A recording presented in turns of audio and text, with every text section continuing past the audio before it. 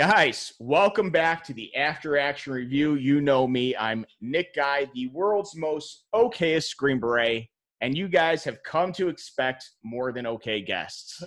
And I continue, dude. I continue to come through for you guys. So I don't want to hear it anymore on the timeline. I don't want to hear it in my DMs. I don't want to get your text messages saying I don't love you, because I do come through every once in a while. Guys, today, Nick Irving, you guys know him. Well, you probably know him. If you haven't, you got to pick up his books. We'll get into that. Former third bat sniper, really the height of the GWAT. He was right in the middle of it. He definitely got his gun on, and he came home and he just fucking crushed it, dude. So, dude, thanks so much for coming on. I appreciate it, man. Hell yeah. I'm pretty okay, pretty average too, man. I don't know. I don't know. Well, maybe with some things, but before we were talking about like best hair on the podcast, right? And that I don't know, man. You're definitely giving Joe Kent a run for his money. So right? Hey, hell yeah, man. Maybe a little more than okay in some It's regard. the fish, man. I eat a lot of fish. Is that it? Yeah. Is that it? Tuna, tilapia. Yeah, man. Mainly a lot of tuna, just tuna. Ahi tuna. I like that. See, that's the good stuff, though. 4 times a week. Hell yeah. See, maybe that's what's lacking. Maybe I just need more fish in my protein. Eat a lot of exactly. It's the fish oil, man. It's good for your like hair, good for your skin, your nails. Truly, fish oil, man. Man, maybe I'll just start rubbing it in or something. I'll start smelling like fish. Is he on his? Never mind, man. No. Oh, we'll leave it at that. But dude, thanks so much, man. Hell yeah, appreciate it, man. Hell yeah. All right, so just kind of kick us off, man. Anybody that comes on, anytime I have a vet on, I always like to ask, like, hey, how'd you join the Army, or how'd you join whatever branch? So, just take us from the beginning, dude. Dude, I want to say it started I was not middle school. I was in the 6th grade. Well, take it back. My parents were both in the Army during the Cold War, back when spying on Russia and stuff like that. They used to copy Morse code. They were intelligence, and they would intercept Morse code and transmissions and decode it and stuff like that. So I was born overseas in Augsburg, Germany. Stayed there for about 3-4 years, moved to the States. And I remember seeing my dad in fatigues all the time, the old BDU green fatigues, the ones that actually work, in the woods. Multi-cam's pretty good, but I like the old BDUs, and the shiny boots and stuff. Oh yeah, and the one cap, dude. What cap?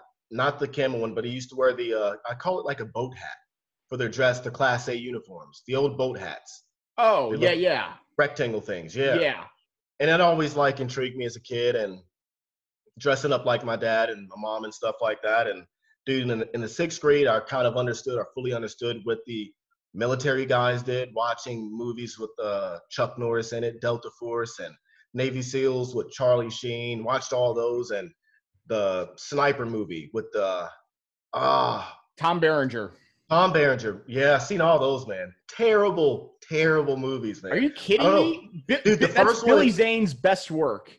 The first one was actually good. I like it. It's good on like a nothing to do rainy day. It brings back a good childhood memory. But other than that, man, I would say no. The other ones are not that great. But you're talking about the other actor. Yeah, Billy Zane. He had that dude is Gucci horrendous, skin. bro. Horrendous, bro. It was his best work. I know people say, "Oh, Titanic with Billy Zane." No. Dude, he did play in Titanic. He was the crooked dude. Yeah, dude, he was the dickhead in Titanic. Just realize that. Yep. Dude, that's for you to use at a trivia night in the near future. Dude, yeah, right? Who was the sniper who was also in Titanic? Yeah, exactly. That's Billy Zane. And he wasn't military. I don't know why DC Metro. Right. He was DC Metro or some shit. Yep. He was a regular civilian guy working with Tom. That's right. Damn, bro. But I don't know. He kind of fell underneath that umbrella, especially the second movie. He was kind of really military-ish. He was more under that umbrella. But yeah, man, terrible movies like Shooter. But and I got some cool news for you. I'll save it for later. But you'll be like the first podcast to know, because I literally Perfect. just found this out like 40 minutes ago. But dude, so yeah, I kind of got into the whole thing of my dad being in the military and wanted to join, and that stuck with me all the way through school, from sixth grade to to the time I graduated. High school, I went to I was in ROTC throughout high school, and I went to the Navy Sea Cadet Corps. My mom signed me up to be in the Navy Sea Cadets out in Annapolis. I used to want to be a Navy SEAL, for the Oof. longest time. I thought Navy SEALs were cool, Thank God that got out of your system. right? And dude, it was one of those things that on Discovery Channel they would always have these Navy SEAL specials. This was before global war on terrorism started, and they were still talking about taking over oil rigs and stuff like that in Iraq or off the coast of it.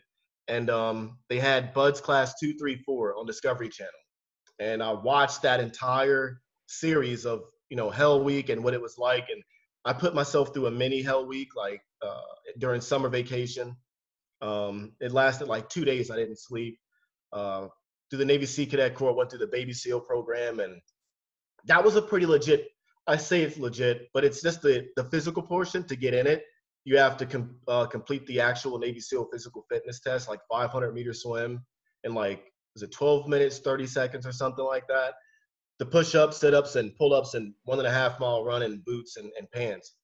Did that, got in the course, and I was a Baby SEAL, and went to the recruiter my senior year and signed up, wanted to be a Navy SEAL, and went on to take all the little pre-tests, your eye vision and stuff like that, and ended up failing the color vision test, the what was that test? Easy Horror test, the book where they flip it open and the circle pictures in there. Oh, yeah. For like Yeah. red green color blindness kind of deal. Yep. And that's what I am. So I, failed that. Got the only one I got right was the number 12. I'll never forget. It was a purple 12, and it was the one everybody, or the one you are not supposed to be able to see. And I was like, dude, it's a 12, and after that, I was like, man, making stuff up. So that like shattered my dreams. So when I went, after that, I went home. Dude, I cried for like a few days. Went on the internet. This was back in like dial up. So you had to wait 15 minutes before an actual page would load up. And I tried to study every combination of the Easy Horror test there ever was on the internet. And you could, find the results of them, studied the hell out of those things. And I went back to go take it, and they gave me a separate test. It was one with lights on it. And I failed that one. But as I was failing, this Army nurse, dude, I was breaking down. She was feeling sorry for me, and she brought me over to take a personal Easy Horror test, where she flipped it open and she just traced out the, what the numbers were inside it. So I just read her finger tracing, and it's like, oh, I got 14 out of 14. And joined the Army. This recruiter was like, do you want to join the Army? And I asked him, what do you guys have that are like Navy SEALs? And he's like, Army Rangers. They're like Navy SEALs, but they don't swim. I was like, whatever, sign me up for it. I watched Black Hawk Down like 2 times, but I only knew what Delta Force was because of Chuck Norris. I never knew what the Rangers were. So yeah, went on through, what was it, Option 40 contract, and it was an OSIT, which was 14. Dude, I want to say it was 14 weeks? Yeah, yeah. Now it's like 21, but yeah, Really? They just extended that. Did they add on desert phase? Dude, I don't know. I don't know what the added. Maybe it's like more combat skills or something. I think they go a little more into like some, I don't know, maybe things that you and I can debate the merits of. Yeah. Does a basically trained infantryman really need to go through like instinctual shooting? No. No. I don't think half of basic training was just more or less waking up early and doing fire guard. That's what it was for me, man. So yeah, I graduated, went into the Army, did the 14-week OSIT. But dude, I wanted to quit. Like, as soon as I got to MEPS. I didn't do, not MEPS. It was no, don't tell me, dude. It was oh, here it is. You don't got tell me, bro. This was you've got 30th it. AG, bro. There it is. AG. There it is. That Dude, place, worst place on planet Earth. that place was like hell, man. I'm pretty sure, I got sick, and that like lowered my morale a lot. Everyone's morale. It was the first time I ever seen someone try to commit suicide. Like 2 people try to commit suicide in 30th AG. And dude, I was like, well, these guys are older than me, and I was 17, and dude, I wanted to go home, man. My parents signed the parental consent thing, and dude, I just wanted to leave home. It was terrible. I hated being home. But tried running away and stuff like that. Dude, I'm trying to take off my shoe. That's why I keep leaning over. You're good, man. You're good. Dude, get But comfortable. It's COVID, man. You shouldn't even be wearing right? pants to begin with. Right, dude, I'm not. But just tennis shoes and a shirt, no pants. That's how I roll. But yeah, dude, it was 30th AG is when I wanted to really quit. I used to call home on the payphone. You wait in this long line and get a phone call. I would tell my dad how much I wanted to quit and how much I hated it. Finally moved on to basic training. I was in Foxtrot 254, is this new place on Sand Hill they had built for the basic training guys. And dude, most of my class, my platoon was 55, and we had a platoon of like 40 or so option or 18 X-ray, and the rest were option 40.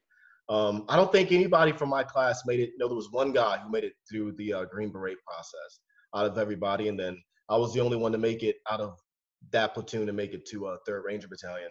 All luck, man. So yeah, after basic, crawling my way through, I had 2 terrible stress fractures in my shins, and after that, like, wanted to quit. Went to airborne school.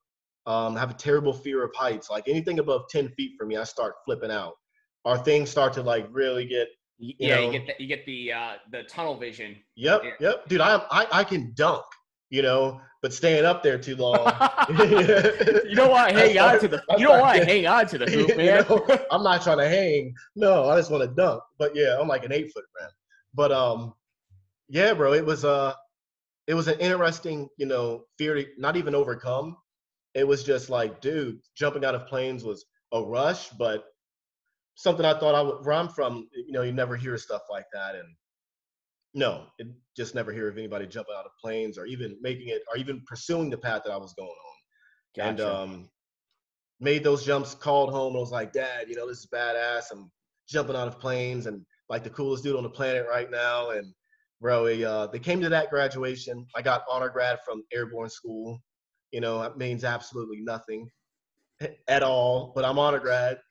Went on to RIP at the time. It was called RIP, Ranger Indoctrination Program. Now it's RASP. And back then it was like a month long, but it was just a beat fest. Like you would get beat, bro, so bad. It's still at Fort Benning, Georgia. And dude, I think not the hardest thing I've ever done in my life was RIP. It was brutal though. I think one of the most brutal things I've ever done. Just the constant lack of sleep, lack of food, and the beat down, just push-ups for 3 hours, 8 hours, and low crawl from this wood line to that wood line that's 300 yards on your face. I hate that. So we had a class of like 98 plus, and we graduated 6 from that original class plus 1 rollover. I was the only guy who didn't have to say a stanza of the Ranger Creed at graduation, and chose 3rd Bat because my family, my mom's side of the family is all from Georgia. So like a 35-minute drive, I was basically back at home where I would go every summer in a small town called Hogansville, Georgia. A lot of country out there. And so I grew up learning how to hunt and stuff like that, learning how to shoot shotguns before I learned how to do it back in my neighborhood. But it wasn't, you go to court for it. No, that ended up happening. I ended up going to court for a gun went off. Well, it's like statute of limitations now, right? Yeah, dude. That's old news, okay. Bro. Yeah. I was a little kid, man. And I told my best friend, Zach, well, not my best friend. He was like, we weren't bullies, but the way our neighborhood was structured, you had to display certain levels of dominance, right? I wasn't, the toughest guy. There's a lot of fights and stuff like that. But Zach was underneath on that totem pole of the hierarchy. And told him, yeah. Well, have you seen the movie A Christmas Story? Yes, sir. Oh, yeah. All right. So, you got the kids, then you got the bullies. Yeah. But then you have the froggies or the frogs. Uh-huh. Yeah. Yeah. Frogs. So it sounds like, you were the bully. Your bro was the froggy. That the little Yeah. kid that was all. And then me, I would be the kid that you guys were bullying because, No, dude, no. I never bullied anyone. He was just the kid that he was one of the kids that just was, I don't know, bro. Like, oh my, like you just beat him up every once in a while. Not because you're a bully. He would do like stuff that would just he just needed his ass kicked. he needed his ass kicked like often, you know. His parents didn't do it. But anyways, bro, it was we needed a gun one day. And I told him to go home, and he told me his dad had a gun. He knew where he kept it. And I was like, well, I have shotguns and rifles and stuff in my house, and I can't carry that. So he had a pistol. He went inside and got it. And I was testing it out. This was before I knew anything about guns. I took the mag out, but I had no idea there was one in the chamber. And this was like an old 25 auto grandma's pistol, silver, pearl handle, cute little pistol. Right? Beautiful. Yeah, right? Little hammer on it. And I'm pointing at all my friends. I'm like, practicing how I was going to do what I was going to do. And I'm like, dude, I don't need this. And I gave it back to the little kid, Zach. And I pointed at first I pointed at my best friend. This is my best friend. We still talk to this day. I pointed at his head because I'm practicing something. And then I'm like, oh, I don't know, man. Give it back to Zach. Zach goes behind the bushes, and we all turn away. And I just hear pop, a loud pop. I look back at him, and the way he looks after this gun went off, I'm like, oh, he shot himself, My best friend, Andre, he hits a 40-yard dash like in 1.2 seconds. He goes into his grandmother's house, and I see him poking out the window. And I'm trying to figure out what's going on. So the neighbor comes out of the house, starts wrestling this gun away from Zach because he's frozen. I thought he was frozen dead. And, the wrestling the gun away and all this and that, and, a little scruffle or whatever, and finally get the gun away. My sister is at home. She's a little snitch. So she calls my dad, and she's like, Nick just was shooting on the side of the house and all this and that. My dad rushes home in this old pickup green truck, Ford, and cops are there at this time, and yeah, it went on from there. Dude, I lied my ass. I was like, it was a rubber band gun. I thought it was a rubber band gun. We had a rubber band gun war like an hour before this happened, and he said it was a cap gun, and here we are, popping off on the side of the house, man, and went to court for it and got child neglect for the adults and parents and stuff like that, and Jesus, community service and stuff like that for. I forget how long it was. Not that long. But yeah, a few hours, like 96, something like that, hours of community service or whatever, some fines. But yeah, then I just stopped. Yeah, I acquired a gun after that the other way. And I kept it in my shoebox in my room, and my dad found it one day.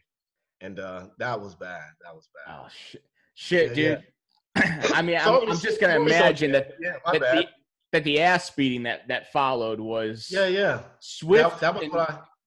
That was what I needed, I guess. Join the army, and that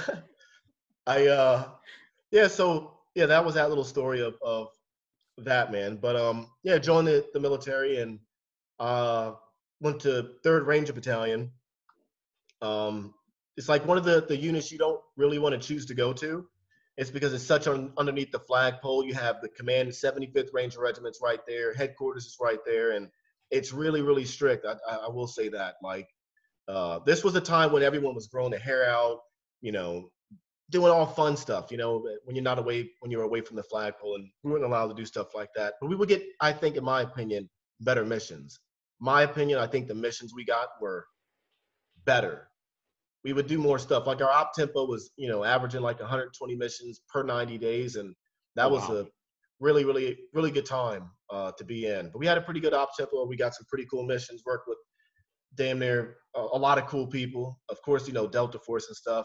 When Delta Force was really, really cool, not even was, but they still are. But as a kid, you're like, dude, you know who you are? You're like, it's like working with Michael Jordan, Kobe Bryant, Larry Bird, the greats, It is. And that's something that even like conventional side dudes or civilians don't understand. Like, yeah, like you can walk around with your tan beret or your green beret, right? And you're feeling pretty good about yourself. Yeah. And then like you do like you get pulled over for like a little training, or you run across those dudes overseas.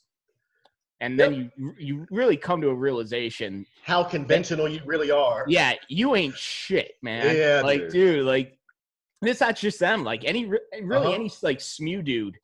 Yep, yep. Like you got you got SAS green, you got guys. orange, you got 23rd Yep. STS, and you're like, Hmm. holy fuck, like Yeah.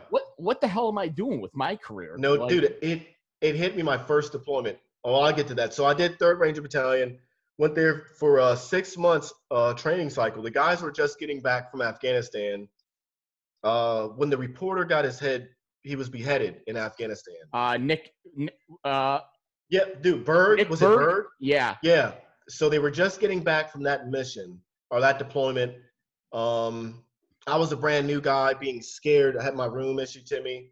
Didn't have a TV, no, none of the stuff that the average barracks room has. It's just a bed, dresser, and that's it. I had my 2 duffel bags and yeah, 2 duffel bags. That was it. Heard the guys coming in, locked my door. I'm scared. I'm like, dude, I'm 18 at the time. I'm like, dude, these guys have probably killed people, you know? What are they gonna think of me? I've never been around killers before. It was cool and it was weird, They came banging on my door and invited me out for some beer and stuff they had in the barracks. And everyone there was like 18, 19, 20.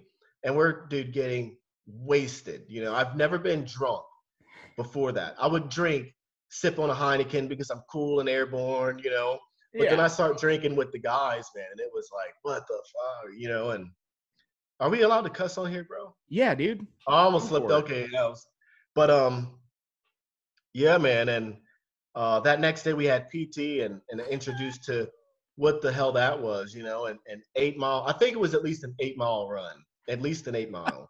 And I'm not the best runner, but I'm dude. If it's a 30-minute time hack, I'm coming in at like 29:30. Yeah, that's how I was as Okay. a runner. Yep. And they say, listen, the whole reason you become SF is so that you never have to run again in your Army career. Smart. If it's true. Turns out that's not true. That's just a recruiting slogan. Wow. But yeah, man, like I'm yeah. Like running isn't. See, running's probably a little bit of a bigger culture in the Ranger Regiment than it is in SF. Huge, man. We use rucking. That's That's rucks you guys. Yeah, I can see yeah, that. that's kind of the standard, and that's where you get your shit talking between team dudes and things like That's why that. I didn't go SF, man. Would never want to go SF. But I did read a few books before I joined of SF, and I had a big poster in my room of the Green Beret in a ghillie suit with all the pine needles and stuff over him. I never understood Green Berets. I thought, no, what turned me off as a kid of the Green Beret lifestyle was that you guys were too, not scattered, but it was like you have too many jobs. It's like, man, you have to learn how to speak a language, then you have to maybe teach people, then build stuff. And I just wanted to go fight. Yeah, dude. And that's the thing. Like, And I was not good in school either. it's. I mean, and that's the thing. It's something I always tell like kids that are looking into the Army and SOF and things like that. I tell them, listen, like to us, like if you're an SF dude, like to us, like unconventional warfare is sexy. Like that to us, that is peak special operations. Like Right. when you take a look and if you were to open a dictionary, you're like, hey, what is really special operations? Yeah, and we're all about that. We nerd out about it, and we proudly claim asymmetric warfare. Yeah. Exactly. And then, but you're right, man. Like we proudly claim, like, hey, we're jack of all trades, master of none. Yeah. And unless you're an SF dude with the CRIF, What's that? so that's the right now it's the CRIF. It's the Crisis Response Force. When you were in, it was known as the CIF, the Commanders in Extremis Force. So like a DA, and that's all they do. They do direct. Those guys action. are badass. Dude, they are. They're like mini Delta. Yeah. Baby Delta, exactly. They're the ones taking the target packets that Delta doesn't want. And I'm gonna say that, I'm gonna just shout it out to all my buddies who are in the CRIF. Yeah, you guys, listen, you guys get sloppy seconds. That's just the fact of life. Dude, we ended up getting a sloppy second by accident in Iraq. My second deployment or first deployment to crit. Delta was there. They had to hit this other high priority target. and they ended up passing off this other high priority target, and we ended up hitting it. And it was so quick. Like, I didn't understand the significance of it. I was like, that's it. It was a small little house in the middle of nowhere. And the mission that lasted maybe 35, 40 minutes, they hit their home and we all flew back. And Delta, like, I remember this, their sergeant major or somebody walked in, a little short guy, and but looked scruffy, like he had been around the block a lot, you know. And he walked in and he's like, "Hey, good job," or he's asking for our battalion, not battalion commander, ground force commander, and he comes in and they're like, "Hey, you know, give a little speech," and talked about how good of a job it was, and being like, you know, after that, like, dude, we're pretty much like Delta now, you know. And in my head, I felt that way. I was like, it made being a Ranger like really that much more badass, because it wasn't like Black Hawk Down where the Rangers only did security for Delta, and it was like we mainly did I hate admitting this, and I hate working with certain sleep, eat, and lift teams, you know, SEAL teams, but working with some of them was like, dude, you know, hogging all the mission, you know what I mean? And they would try to treat us like certain elements used to, maybe like Delta used to, but now we're more like doing joint stuff. And it was just weird, man. But dude, the Ranger has really evolved from the pulling security to doing more direct action, which was cool to me. It was a cool time to be in, watching that transition, you know, and opposed to doing all the long hikes in. Rangers, we thought we liked to do ruck marches, but that was a Green Beret thing. We sent a few guys to selection, and the guys that didn't make it complained about the ruck marches and not knowing time hacks and stuff like that. Yeah. Right? Was that it?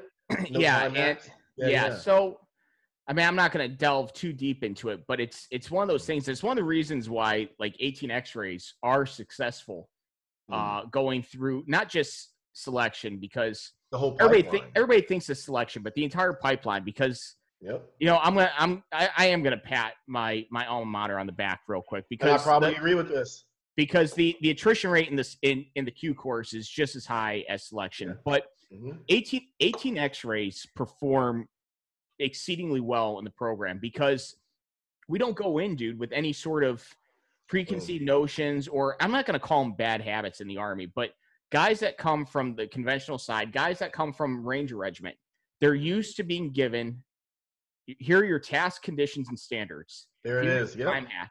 And the whole SF mission, the whole mission is, hey, you're not going to, we're entrusting 12 dudes to go into a very denied area, and we're trusting them to get a mission done, and they're going to have to figure out how. So with that, they say, hey, we know the time hack. You don't. You go to selection, man. The first thing they do is they take your watch off of you. And the first event, man, is a run. And the very first event in SFAS, that would freak me out. And they tell you, they take your watch, they put the chip on your running shoe, you know, when you cross the mat, your little time thing. Oh, yeah. And they say, listen, you're going to run until the finish line. You don't know how far the run is. It's in the woods. Ooh. It's a trail run. And they say, listen, just do your best. That's what they say. There's no yelling at SFAS. There's no motivation. It's, hey, you're going to run until we tell you to stop. You're going to ruck until we tell you to stop. So you can't even, like, pace yourself, dude. Like, exactly. You're like, hey, I know that I run a 37-minute 5-mile. Or if you're me, you know that 38, you run 39. A 38:45 5-mile. Uh-huh. But you can't game plan it. You can't be like, hey, I know what that pace feels like, because you don't know how it is. And, you know, when you talk to guys and they're like, it's probably like an 8 or 9 mile run through the woods, but it's dark. You have a headlamp, and it's a nightmare. So, yeah, so you're right, man. Like, guys that come from that and they go to selection, if they didn't get picked up or whatever, I can totally see that, because it's a totally leaderless environment. And that's kind of what it is. But it's a different mission set, dude. Yeah. It is. I remember seeing you guys out there in Afghanistan, man. Small teams, and that was a Humvees jacked on steroids. Not you guys, but the weapons you guys had. Pretty sure some of your guys were on steroids too. But no comment. Yeah, I'm like, dude, these guys are freaking huge. Just rolling deep with the beers and stuff like that. In the middle of nowhere, we'd come across or, see a few of you guys out there and no idea what your mission is. And I would often wonder, do you guys even know what you're doing out there? Because you guys would just be out there. And then I'm like, wow. But then, no, I knew you guys did. You guys called us in one time, or you guys came into our compound asking for like 40 Carl Gustav rounds. And I'm like, 40? Who's using that many on target now? And we watched some overhead feed, and I was like, oh my Yeah, gosh, dude. bro. It was And bad. and that's the core mission is unconventional warfare. It's UW. It is. Mm-hmm. But within that, again, jack of all trades, master of none. Dude, SF can get down with some Oh, I've seen, we can yeah, get dude. down with some DA, man, and we can, and Yeah, we enjoy it, man, because DA is fun. We yeah, love, yeah. even when training, dude. If you can get some time in the house and things like that, hell yeah, do it. That's But all. Yeah, we have other commitments. So, but yeah, man, yeah. if some of those SF teams, man, even in the middle of nowhere, they're like, hey, and it's not so much like, Self-sufficient. hey, we're going to get a target package. It's like, hey, Mm-hmm. we've developed the intel network in this Yep. area, and they're telling us that house, that's where the bad Yeah, guy is. And they're like, yeah. oh, this is what they're packing. So you know what? We're not even gonna, and maybe they were like, oh, there's no air on station, or maybe the weather was like, Yeah, hey, yeah. there's no air. So you know what? We're just gonna hit this compound with 40 Carl G's Right. and call it a And the fucking day, man. level, dude. It was interesting to see, man. But yeah, pipeline was long. Just one for me, man. But a lot of the guys did. Not a lot, but a few of the guys from third bat ended up going to SF or going to selection and stuff. Dude, I My stayed in. first team sergeant came from third bat. Okay, yeah, dude, what year? Trying to Oh, think I if mean, I even. he was there when I got there in 15, and he'd already been with Okay, he'd already been with the SF regiment for probably 8 or 9 years. okay. He Well, he's grew probably he grew up in third bat. Yeah. okay. Yeah, yeah. That's how it is for. And yet, the same situation. You have the conventional guys that would come over to Ranger Battalion. It would be weird. Like you didn't grow up in battalion. It'd be weird. But yeah, man. Did 6 deployments. Went to my first was like to Crit. Then I went to Mosul and Baghdad. Then did my deployments to Afghanistan. Um, Bagram, Kandahar, Jalalabad was. We hopped around a lot in Jalalabad. We went to Jalalabad, Allahabad, a couple other places, and some tents and stuff like that. Dude, that Mhm. deployment was a big blur. Everyone was tripping on that deployment. I remember one of my snipers, man. Won't say his name, but we were in these tents, these hot, thick green tents, right? And dude, we had flown around in the middle of this canyon, and the town is, you can see the locals and stuff like that, not too far away. But this place sucked. It was so disgusting, so nasty. Um, oh yeah, yeah. So, dude, I'm like watching one of I'm up that night, and I look over and I see one of my sniper guys. He sits up in his bed. I'm staring at him. Everyone else is sleeping, and he pops open a Sprite can. Those Hodge Sprite cans where you peel the top off. You don't just push it in. Peel it off, and dude, he chugs it back, but pours it all over his face, all on his hair, and douses himself in Sprite. But his eyes are closed. Puts the can down, puts his covers back over him, goes back to sleep. And I'm sitting there like, yo, what am I seeing right now? I'm tripping, right? Dude, And I end that's up a going to, savage move, dude. yeah, dude, why would you do that to yourself? It's like dousing yourself in Sprite. And he ended up waking up the next day and he's like, oh my gosh, I'm so sick. He's talking and, trying to figure out what's going on. Thought someone set him up. And I'm like, dude, you literally woke up that night and doused yourself in Sprite. We were just so jacked up from hopping around from place to place to place, doing a lot of trying to find targets, man. It was a really weird deployment. But yeah, man, 6 deployments with them and ended up going to sniper section and working with the sniper section for the last two. And that's where it was like dream come true. I always had that dream of being a sniper since making ghillie suits in middle school and hiding out in the woods of this middle school. Won't name the middle school, but another middle school other than mine. And used to hide out in the woods and scare the students as they would come out off the bus and stuff like that. So got a chance to live that dream, man. And only wore my ghillie suit twice overseas, twice total. It's funny how that works, right? Yeah, man. twice total. And one of those times I ended up not having to wear it on target. Ended up taking it off. It was yeah, but only ended up wearing it officially like one time. Thought that was okay cool, but not as cool as what sniper school was like though. Sniper school was all about stalking and being really good at stalking and setting up stuff. All the hide sites I did were either on top of a rooftop, really, for staying there for 5-15 minutes. And the longest one I did was the 5-day op, the reconnaissance op. That I can kind of say was like being an SF, man. We had everything in our rucksacks, and I remember rolling up.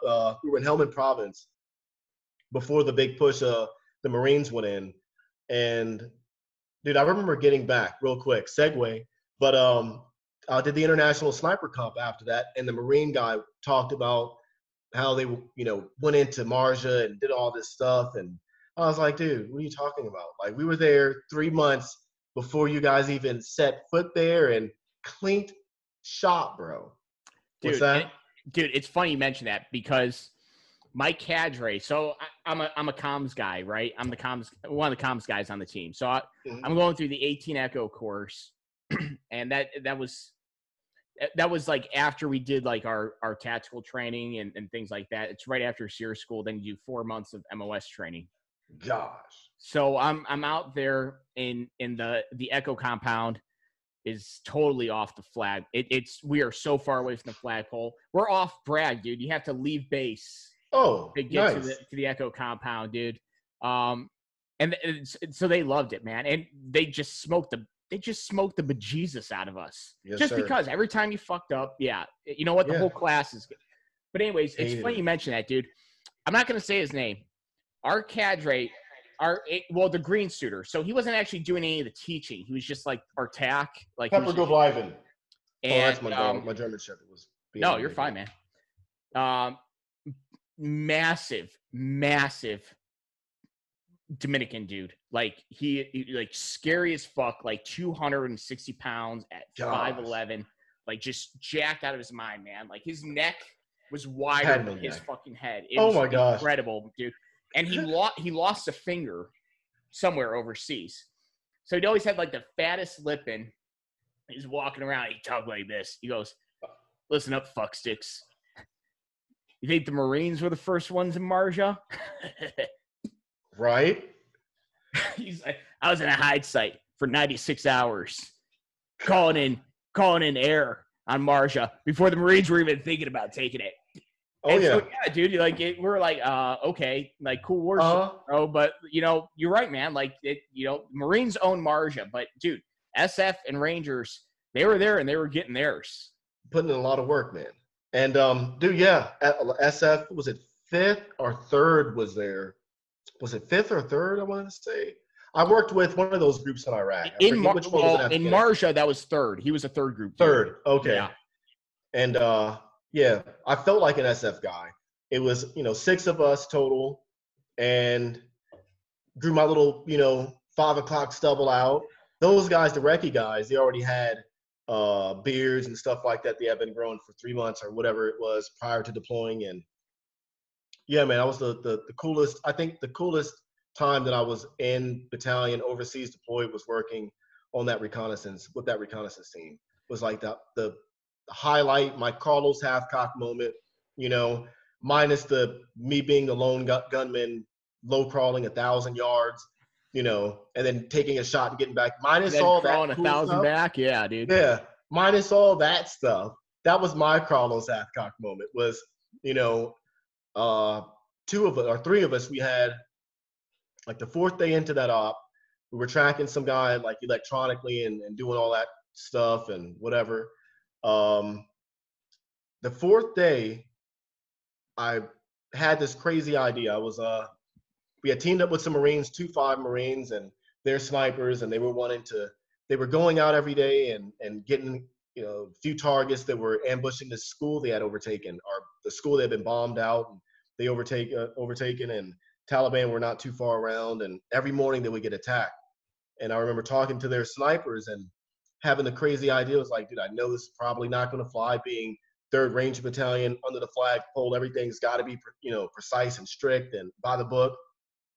I had the crazy idea of hey, let me call up to my command and see if they'll let us set up a hide site away from everybody in the middle of, the town and see what we can do. Dude, our comms guy made the call and we had the call to do it. It was like, yeah, you guys are clear. I was like, oh my God, man, this is unbelievable. Got a chance to do it, walked out with the 2-5 Marine guys. They had 2 snipers, they're a machine gunner, and we had our comms guy and me and my spotter. And dude, leaving at night, we walked maybe half a mile or whatever it was to this little village and flowed into this room quietly, like did the lock and everything, flowed in. It was like, dude, I'm Jason Bourne, bro. You know what I mean? It was crazy being quiet and, dude, yeah, setting up and doing all that and waiting for sunrise that's when the real sniper kicked in of being bored, I had this pack of Haji Red Rocket cigarettes, man, whatever it was called, those little skinny cigarettes. I'm pretty sure has like opium in it or something. Smoked a whole pack of those. In the first few hours, I was on top of this rooftop, like, dude, we have like 10 more hours to go, before daylight. And daylight came, and that's when we started getting contact. The Marines rolled through, and dude, caught this guy. That was my longest shot. One of the longest was half a mile. Plucked the guy with an RPG, who was literally turned the corner with an RPG, and he was going to hit the Humvee that these Marines are in. I'm like, no way, man. Lined up, and it was the cleanest, most beautiful shot I think I've ever had. Was where it was, first shot, and not luck.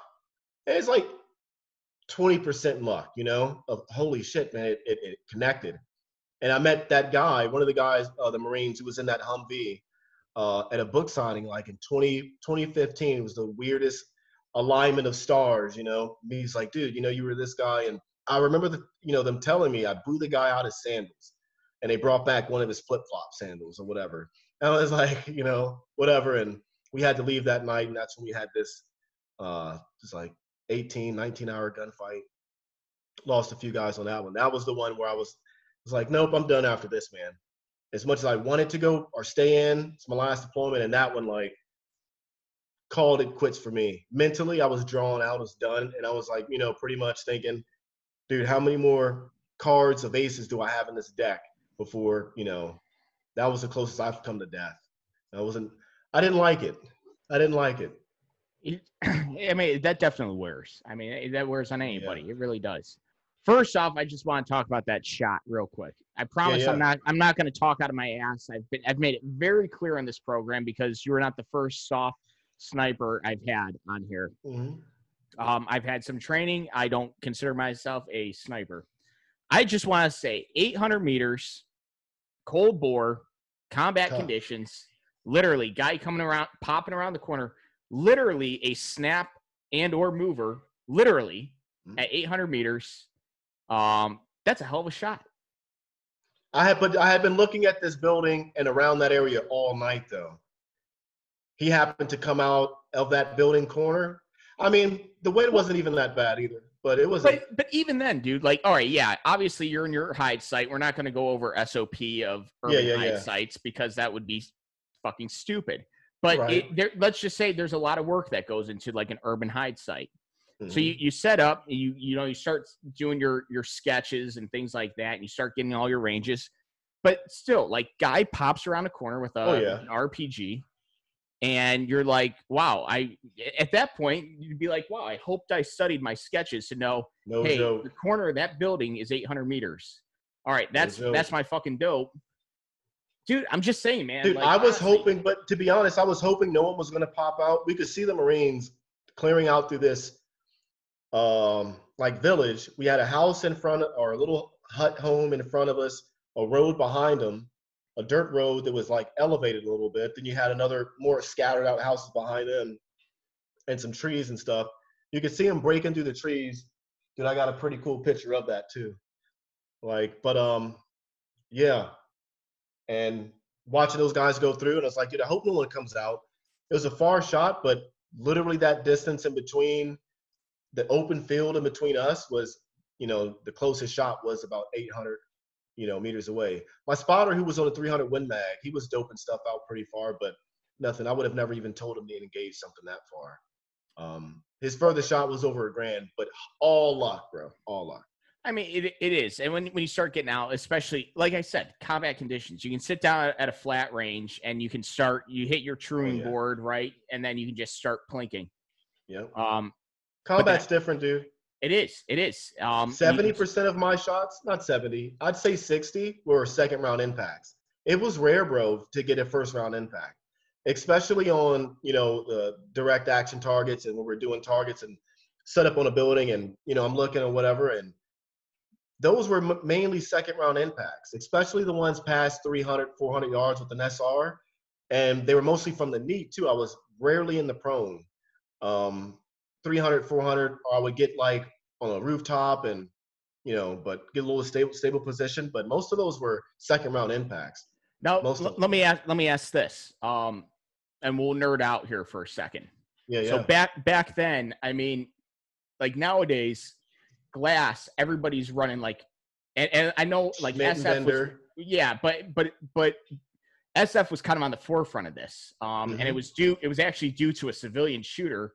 And if you go back, and I'm gonna plug the podcast real quick. If you go back to Clay Martin's first episode, I think it was like the 7th or 8th episode, and you start talking about SF shooting, this civilian shooter, he was like a UPS driver who was just crushing all these long distance comps, and they went to him, and he was like the catalyst for this style of shooting with like Horus reticles.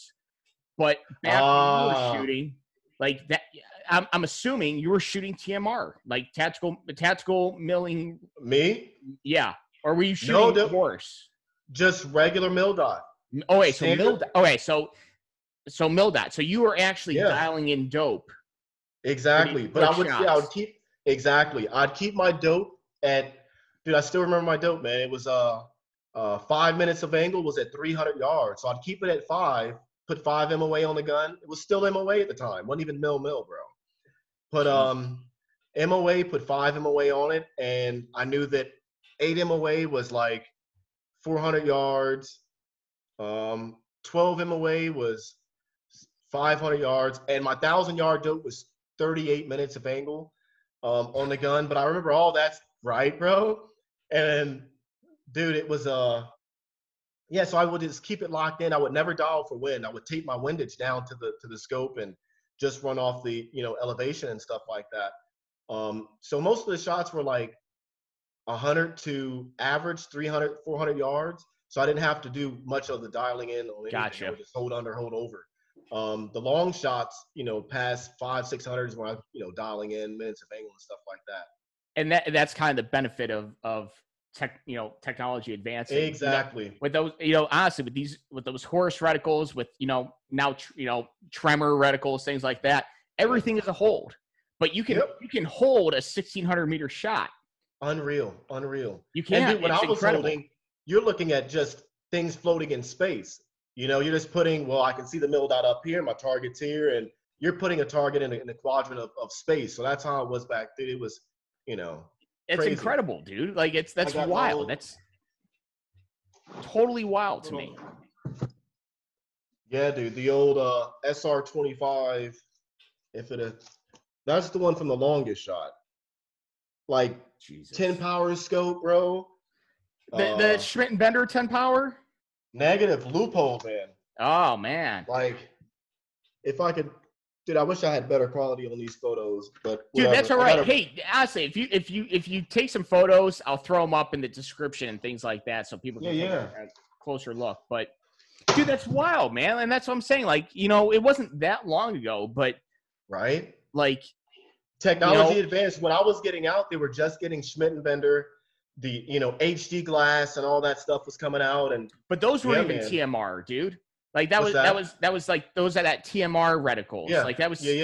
You still had to dial in dope unless you were like Johnny on the spot like you were with hey, I know what my hold is. But most guys don't. Most guys, hey, I'm gonna dial in this dope. Nowadays, man, when I went through SODIC, dude, when they got us on the 25s, they had the Schmidt and Bender with the TMR, and they're like, hey, we're going to teach you how to shoot TMR. 2 weeks into the course, they took that away. They gave us Leupold, the Leupold Mark 6s with Horus reticles. Yeah. Yeah. And, we started with the 2010s, and then they took the glass off of those and put them on the 25s, and we went back to the 25s with that. Why was that? Just because, they wanted to teach you TMR because they were still technically on those reticles were still on the books.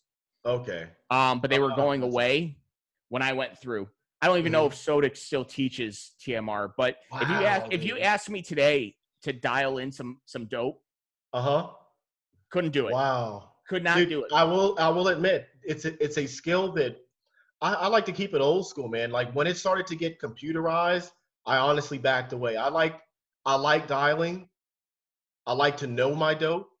I like to shoot, that way. My first what's that? No, I was just saying you're a throwback, man. Like nowadays, I can take that Horus reticle and I can take my ballistic calculator Kestrel and I just throw in and I can with my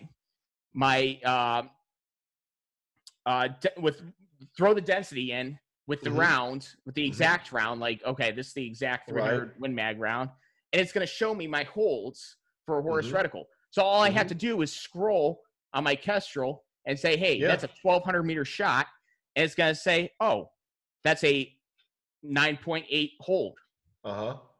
Do not touch the glass. That's the cool thing about it. Crank it out, give my hold, and make the shot. But you lose a lot. You lose a lot of the romance behind. Exactly, bro. That's the thing. Shooting.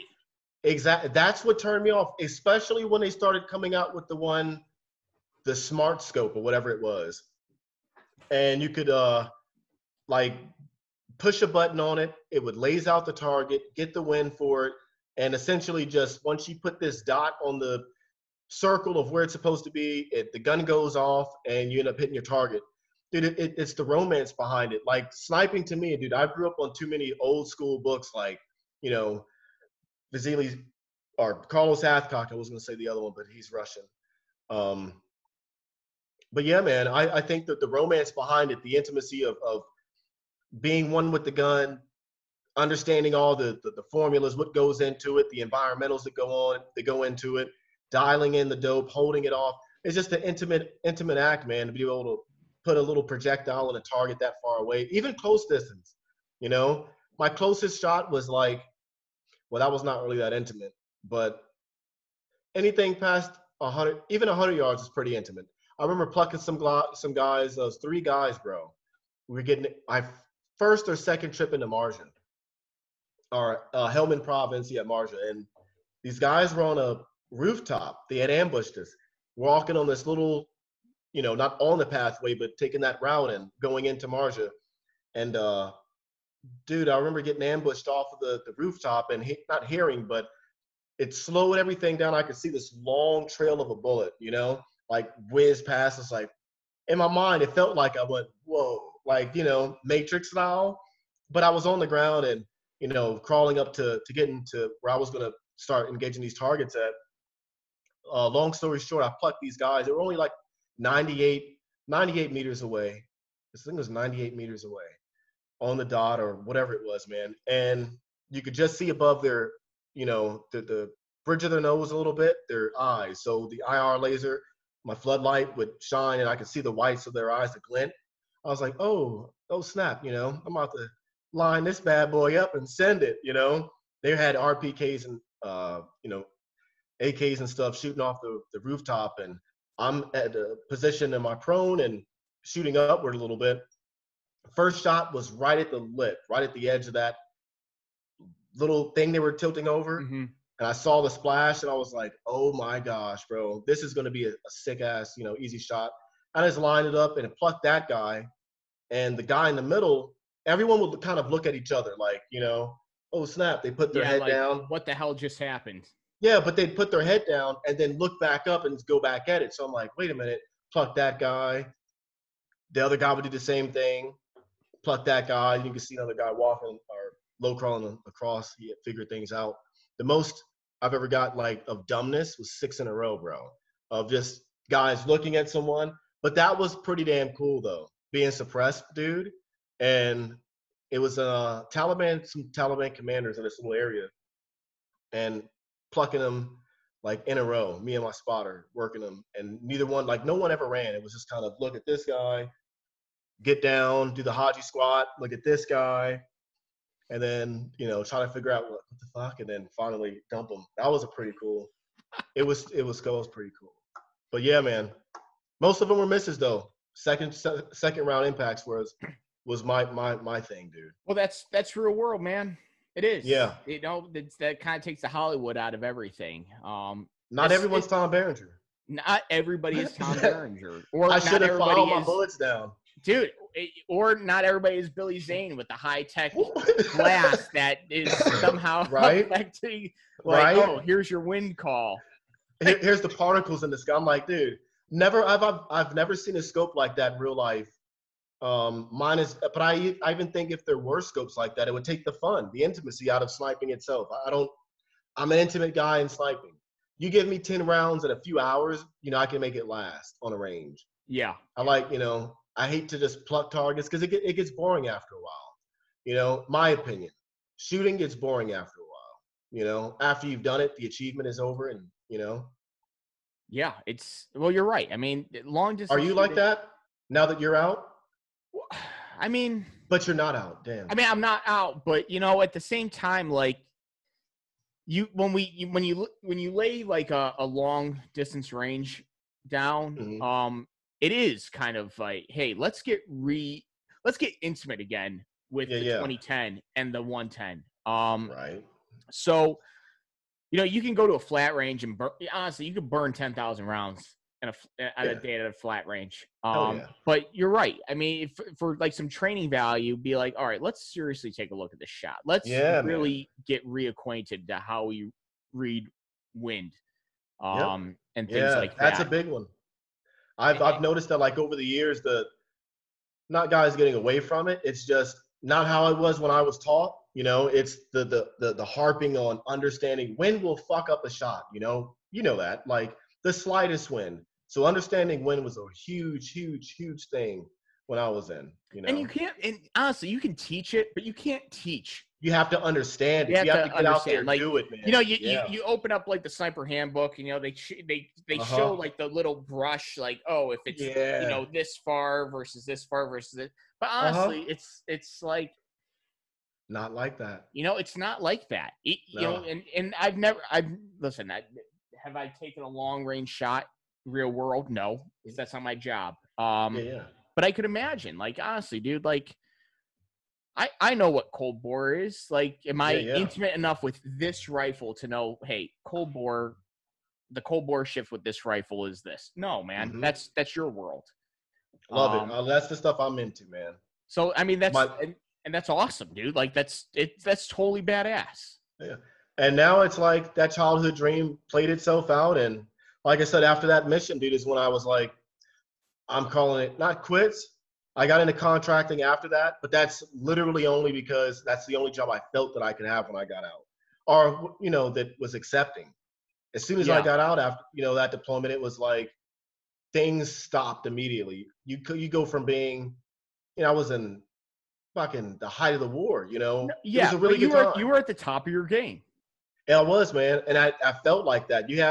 I was 23, 24 years old, and I'm like feeling like a badass, man. And I wasn't going to work, no disrespect to Walmart or anything like that, but I just didn't feel that, it wasn't anything beneath me. But, dude, I was living off this rush of something that I couldn't see myself working at a Walmart or anything like that. So I went online. I would talk to a few of the guys who were getting out, who had been out, picked up contracting and Blackwater and triple canopy and all that stuff. And I looked into it, man, filled out an application and did some fingerprint stuff. And I got picked up for triple canopy in Baghdad. That, dude, to be honest, like, I did a lot of cool stuff in the military, but the training for whips back when it was like whips 2, I think I went through whips 2, was pretty cool, man. Like, you don't get a chance to drive and stuff like that in Ranger Battalion and learn how to do car tricks essentially and stuff, different pistol game, and everything was just different. You're more independent, and having that independency was, I think, what I needed.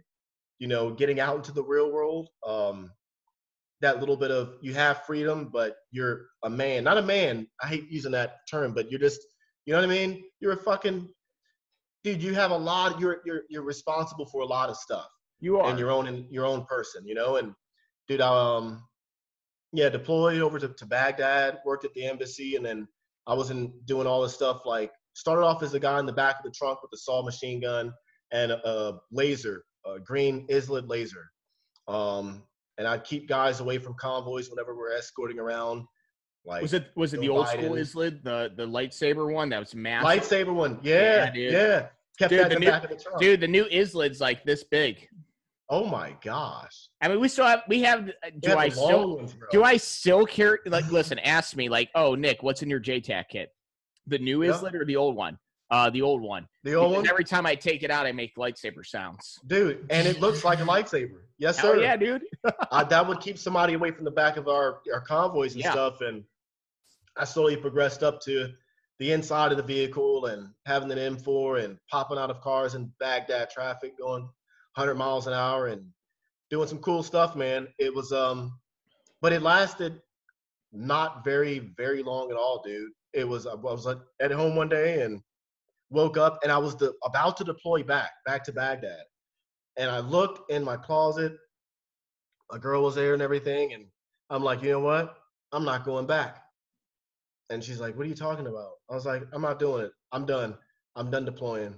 I'm tired of it. Not really tired of it. It's just the constant 30 days, back at home, which is like 25 days back at home. And you're deployed for 3 months or whatever, 4 months. And I was like, nah, you're making 155 grand a year. I was a DDM, is like 180 grand or something like that back then. At that age, bro, you're 24, 25 years old. That's dummy money, man. It's right, dummy money. Dude. That's strip club money all day. That's But bro, it didn't last long, man. It didn't last long. It went through some really, really hard times after that. Well, and that's kind of where we want to go. If because you kind of hint at it in your books, and we haven't even delved into that because you have all the badass stuff, right? You got the badass stuff, but then at the end of the day, the show has to end. Has to, bro. And that was the biggest thing. I think a lot of guys, or even some guys, I'm not going to say a lot, but for me especially, was a hard thing to like brush off. Going back to being not a special ops guy. You're supposed to be a regular guy or being a regular guy. Never regular, the stuff that goes on up here or whatever, but you think different, you do, and you've been exposed to different things. But letting that lifestyle go. But the world doesn't care, dude. I was literally just saying. Like, I have my experiences. Are my experiences nearly as cool as yours or a lot of other dudes? No. Am I proud of everything I did? Yes. But at the end of the day, I'm Nick Guy, financial crimes investigator. Right. That's how the world views me. Exactly. And it took a few years to realize that, you know what I mean? Of how much that as a civilian or two civilians, and this was when the war started to die down too. It's not that they don't care, essentially. I don't know. But being a badass spec ops dude, it's like, but how does that work over here right now? And the stories just don't relate. But dude, I went through a hard time, man. I picked up I had to have it for a long time. But alcoholism runs in my family. Like both of my, both sides of the family, people have died from it, in my family. Dude, it got really, really bad, really bad. Tried rehab secretly, and that was a joke. Dude, I was going to rehab, chugging a 6-pack. I did this in and out processing thing. And then like getting wasted as soon as I got back out. I was wasted the whole duration of that little, whatever you want to call it. Dude, it got really bad. Almost lost everything. Lost a car, about to lose a home, literally like on, a month away or whatever it was. And took a Glock out back, but we were building this construction around these new homes, bought a nice house with all this contractor money. And I was like, dude, what the hell? I was able to manage it and control the environment overseas, but getting back here and it's like, I'm losing, you know what I'm saying? literally losing it life. Went out back with the Glock and bottle of Jack Daniels, and I was already wasted, man, and had a short talk. It was kind of a long talk. Things didn't go as planned, man. Came inside and I locked myself in the garage, not the garage, but the computer room. I had just a little laptop and on a little desk that my parents had donated. And dude, I stayed in that computer room for almost a week. It's like 3 days, 3 or 4 days. Didn't sleep. I was like on this sniper, I can stay awake thing, and drinking as much as I could. The carpet turned into beer cans after a while. But at the end of that, I produced this journal. It was a book essentially of like everything that I had did in the military, or that I thought was, messing me up a little bit. Lost some good friends, and I was getting phone calls of guys who were killing themselves and stuff like that. And it made me feel some type of way, like maybe I shouldn't have gotten out. It was weird stuff, man. And then went to Vegas. I had negative money in my account. I got invited to Las Vegas at a SHOT Show convention out in Las Vegas, 2016 or something like that. Met a Navy SEAL man who had a book deal.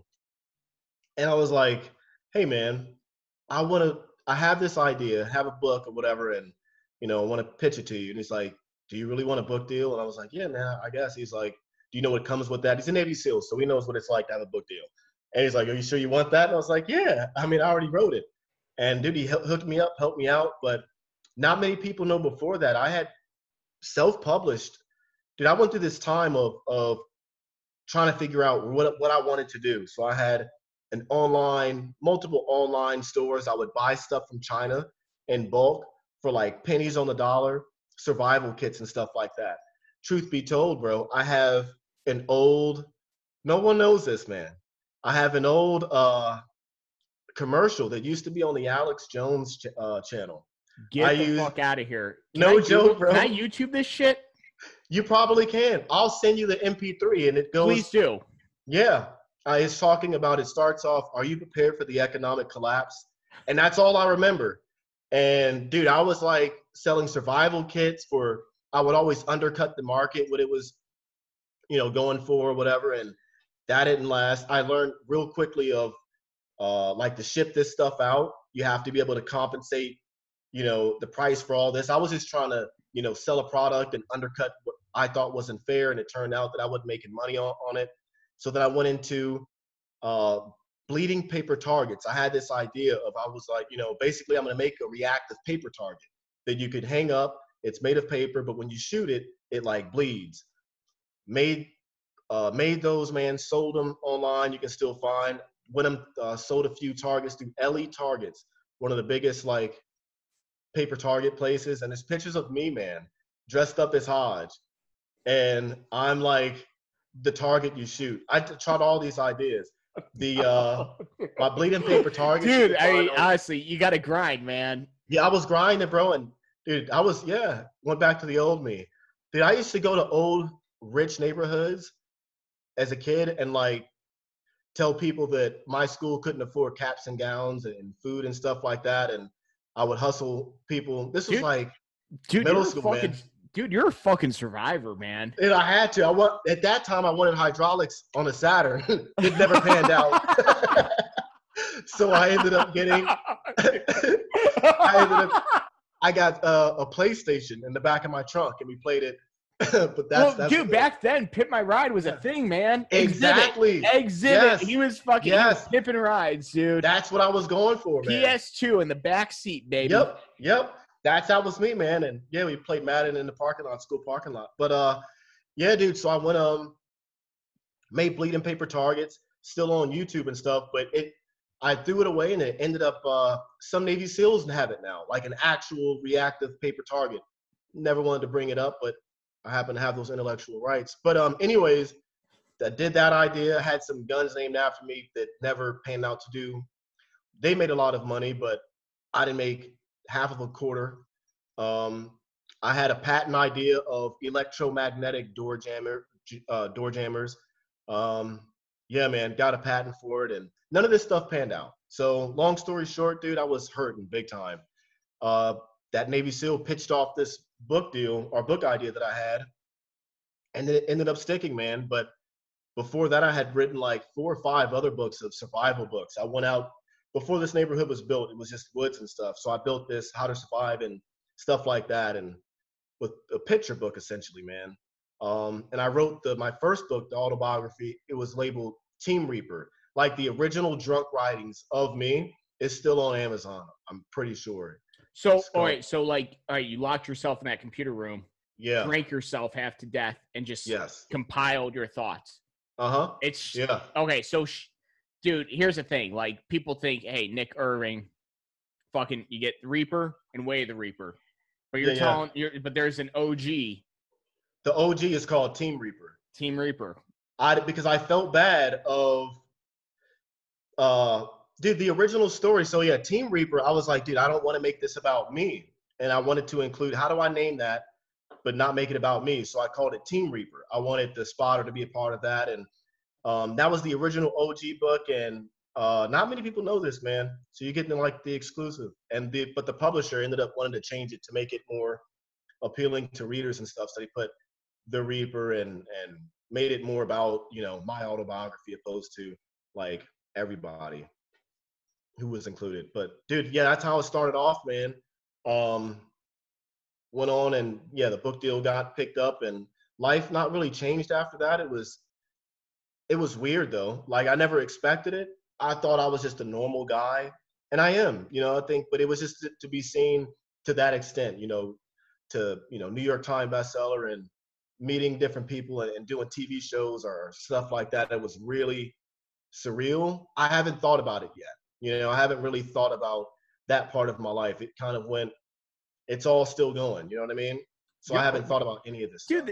And honestly, for you, it is still going. So, I mean, I think it's fair to classify that, we'll classify these actions, that writing was cathartic for you. And like, holy shit, maybe it was just putting your thoughts to paper that saved your life. Yeah, man. The first book I ever wrote, my mom still has it printed out on the printer paper where you rip off the edges. Dude, like the old DDoS, the old like DDoS printers. Yeah. Yeah. Dude, I was in elementary school and I wrote a Goosebumps themed book off of a haunted house that I grew up in. Hell yeah. My mom, these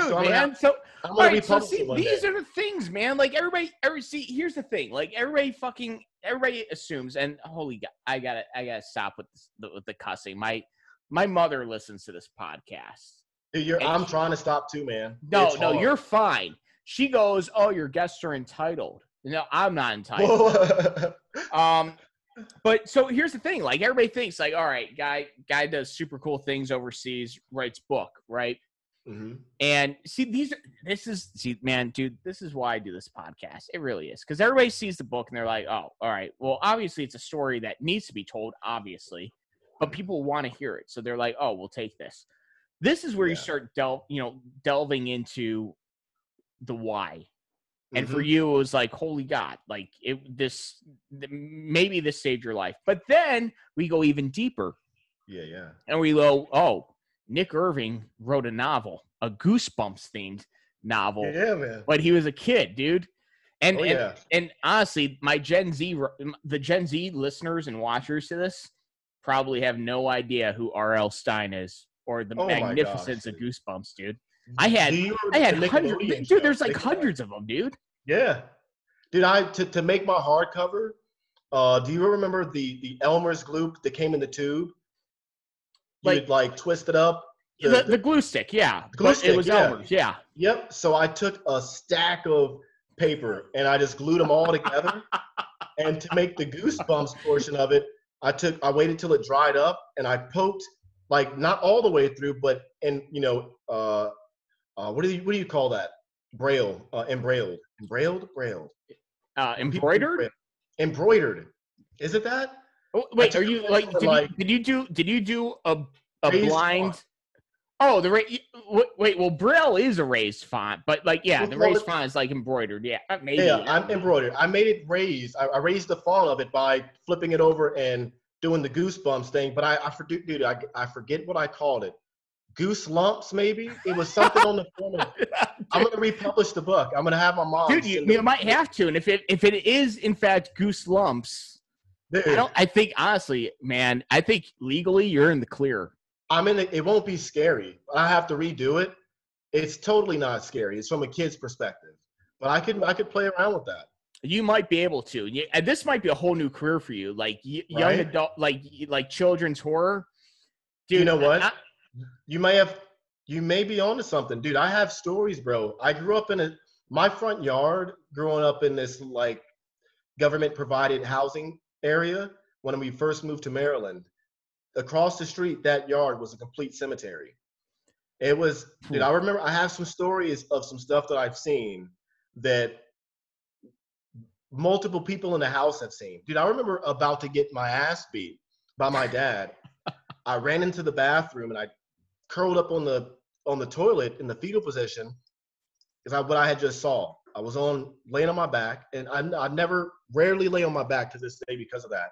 I saw some ghost spirits dressed up in colonial era like uniforms, and they were walking past my doorway and then going down the stairs. Nope, I'm out. Dude. I'm out. I see some colonial Americans, and I'm not at Jamestown and seeing a historical reenactment. I'm out, dude. Dude, But here it is, I got dude. stories, man. Yeah. Dude, here it is, man. This is the next big adventure for Nick Irving, young adult or children's horror writer, man. I like that. Honestly, man, I like to consider myself well-read. I really do. I read a lot. Oh, yeah. I'd say the one book that had the largest impact on my life was R.L. Stine. He did 3 books about this ventriloquist dummy that came to life. Yes. And dude, they published the book they published all 3 books in one hardcover. Mm-hmm. And if you press the dummy's mouth on the hardcover, the eyes lit up. Negative. And dude, I don't do the ventriloquist dummy. Dude, honestly, man, I had nightmares for months. Really? Dude, I don't know what it is. Granted, at that time, Nick was 7 or 8 years old, but yeah. I still honestly like if anybody was like, "Hey, let's go catch this ventriloquist." No, that ventriloquist dummy came to life and tried to murder the entire family. Right? I don't do. Dude, there was an old show I've seen about that too. One that gets me was old childhood, like it was on Nick at Night, based off of a Goosebumps book, and this guy who, if he went to sleep, the ghost or the monsters would come out of the ocean or the lake and kill him or whatever. So he was not allowed to go to sleep. He had been awake for years. And for some reason, that scared me, and I tried to stay awake. And I was like, well, what if I go to sleep? What does that mean for me? So, dude, I would get minimal sleep as a kid because I would keep myself awake scared. Oh, yeah. Honestly, man, you should reach out and be like, hey, you guys prepared me for dealing with the sleep deprivation that was part of my military training. I need a Nick at Night sponsor. Dude. 2 Nicks. But I mean that honestly, I know we went off track, and that's okay because this podcast thrives on going off track. But that's interesting, man. Like, and that's the thing. Like, everybody sees the books, and nobody realizes that writing can be cathartic. I like to tell stories, I attempt it. I'm not very good at it. Dude, I think anybody can. You know what helped out for me? My first one was Dragon Speech. Just talking it out. Yeah. Yep. That was like, and then seeing how much you can form off of talking alone. You know what I mean? You're like, oh, wow, if I can talk about this stuff, it really isn't that much. It's just sitting down and doing this repetitive typing thing is, I think, you got to be in the zone, man. So that makes the whole catharsis even a little more tangible because honestly, man, like, dude, you were your own therapist. You were just talking it out, man. I didn't have any money, and the VA sucked, bro. The VA sucked. Well, listen, man. I'm currently fighting listen. Are you fighting that battle too?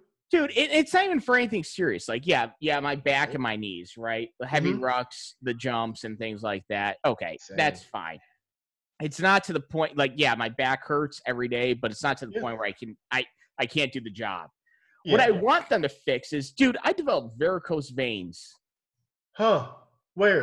on my legs. Like, I mean, like I'm a 72-year-old hairdresser who's Really? spent a Where? career. On the back Dude, part of like your I leg? no, and that like the back of my knee and the inside of my knee. Uh-huh. Dude, they're first off, they're horrific to look at. What? How'd My you get it? girlfriend sees them and she goes, "What the hell am I looking at right now?" I go, "Don't What? look at me." So I'm just trying to get them to fix my and I never used to have them, man. I'm convinced Huh. it was, I don't know, maybe having a ruck on my back just for weeks at a time and Mm. just grinding it out. I don't know what it was. Circulation? Yeah, yeah. Who knows? But they hurt now. Like now I do like a 5-mile run and my Mhm. legs, like the varicose veins hurt. So I want them to fix that. What? Ow. Dude, and I didn't then know you could all feel it your is, veins, bro. dude, and all it is like they're like, oh, we need to fit you for compression stocking. Uh, Well, it's been 2 years and I still don't have the stocking. So you don't need to see? tell me. Honestly, that's a small problem that the VA Yep, could yep, do, yep. right? Like that's not, oh, I'm in crisis, or oh my Mm-hmm. God, like I'm in a bad place, or oh my God, I'm in unbearable pain and I need Yeah. something. Because there are dudes out there that are in those Oh, positions. yeah. All I need is a freaking compression sock Uh-huh. before they're like, oh, you need to do that for 9 months before we do the surgery. All right, whatever. Dude, they But make you fight for it. they can't even do that. So when guys Mm-hmm. go to the VA and they're, and honestly, they're fucked up, man. Yeah. I will never forget my first VA appointment, because I outprocessed fifth group, dude. Mm-hmm. I got sent. I got pulled for language school. Fifth group has a hard on for language training, Mm-hmm. and somebody in the company always has to be in language school. I'd never been. Wow. I was getting ready to leave fifth group. They threw me into language school. So I had about 3.5 weeks to outprocess the Army, which most people get God. like 6 to 9 months. Yeah. So I was in a whirlwind, dude. Yeah. So I Same never here. got a exit physical from the Army. What? So what I had to do was I had to go to the VA. Now I'll never forget this, dude. Honestly, this will haunt me forever, man. First experience at the VA, man. And you can look this story up. It's right there. I go to the Cleveland VA to get my freaking physical. 28-year-old kid. He's my age, maybe a year younger at this point. Blows his fucking brains out in the parking lot of the Cleveland VA. Oh, yeah. Yep. Because he just felt like he had nowhere else to turn. Mm-hmm. It's that I was bad. there. I remember everybody rushing out, rushing out of the building. Wow. Like, dude, I was like, where am I? Right? It's a different world, bro. Is this really the system that we have in place? Yeah. I mean, because honestly, we broke these guys. I saw like Korean, Vietnam vets. They're like in their 70s. Mm-hmm. There aren't even enough chairs in the waiting rooms. Right. These guys are like standing on, on their walkers and things like that. It was awful, man. Yeah, man. It's a bad experience, dude. It's a war zone. It's its own war zone. Fighting for like things that I think, like, dude, I don't think the Army or anybody owes me anything. But it's like, dude, you put in certain work and you get messed up. It's like, you got to be like, dude, something. Like, you did a lot of shit for whatever, you know what I mean? For the system to keep going the way it's going, or just keep going in general, I don't know. You should have to fight for certain things like that. But. And I don't know. I don't know what the solution is, dude. I don't know if you privatize it. I don't know if you just totally overhaul it.